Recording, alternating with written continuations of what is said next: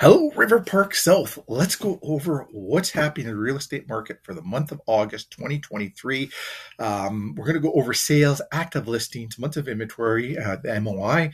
What does that mean to you? What does it mean to the real estate market? We're going to go average sale prices, days on market. All this data is according to MLS, and I'm Stephen Olin, Remax Performance Realty.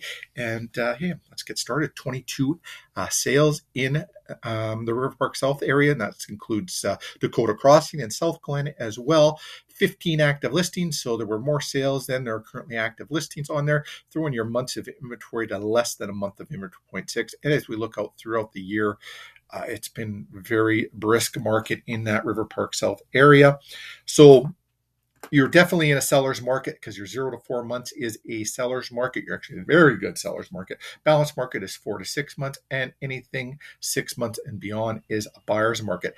Average price showing at $477,000, and DOM average is showing at 17.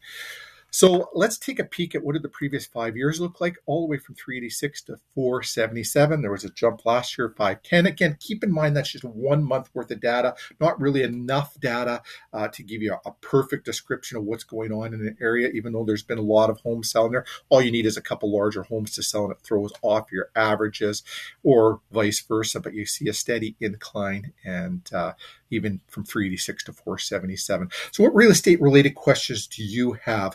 Do you like what we're putting out here? Give us some love on Facebook, like us there, subscribe to our YouTube channel, follow us on Instagram, or give us a Google review. We would love that so much. Google reviews help us help other people, and we'd be so thankful for that.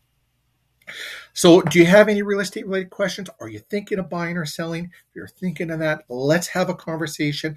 We would pull the data for a particular type of home. If you were looking to buy or sell, go over it and give you an accurate description of what you should be getting for your home if you're selling, what you should be paying if you're buying, and just helps make the process so much easier for you.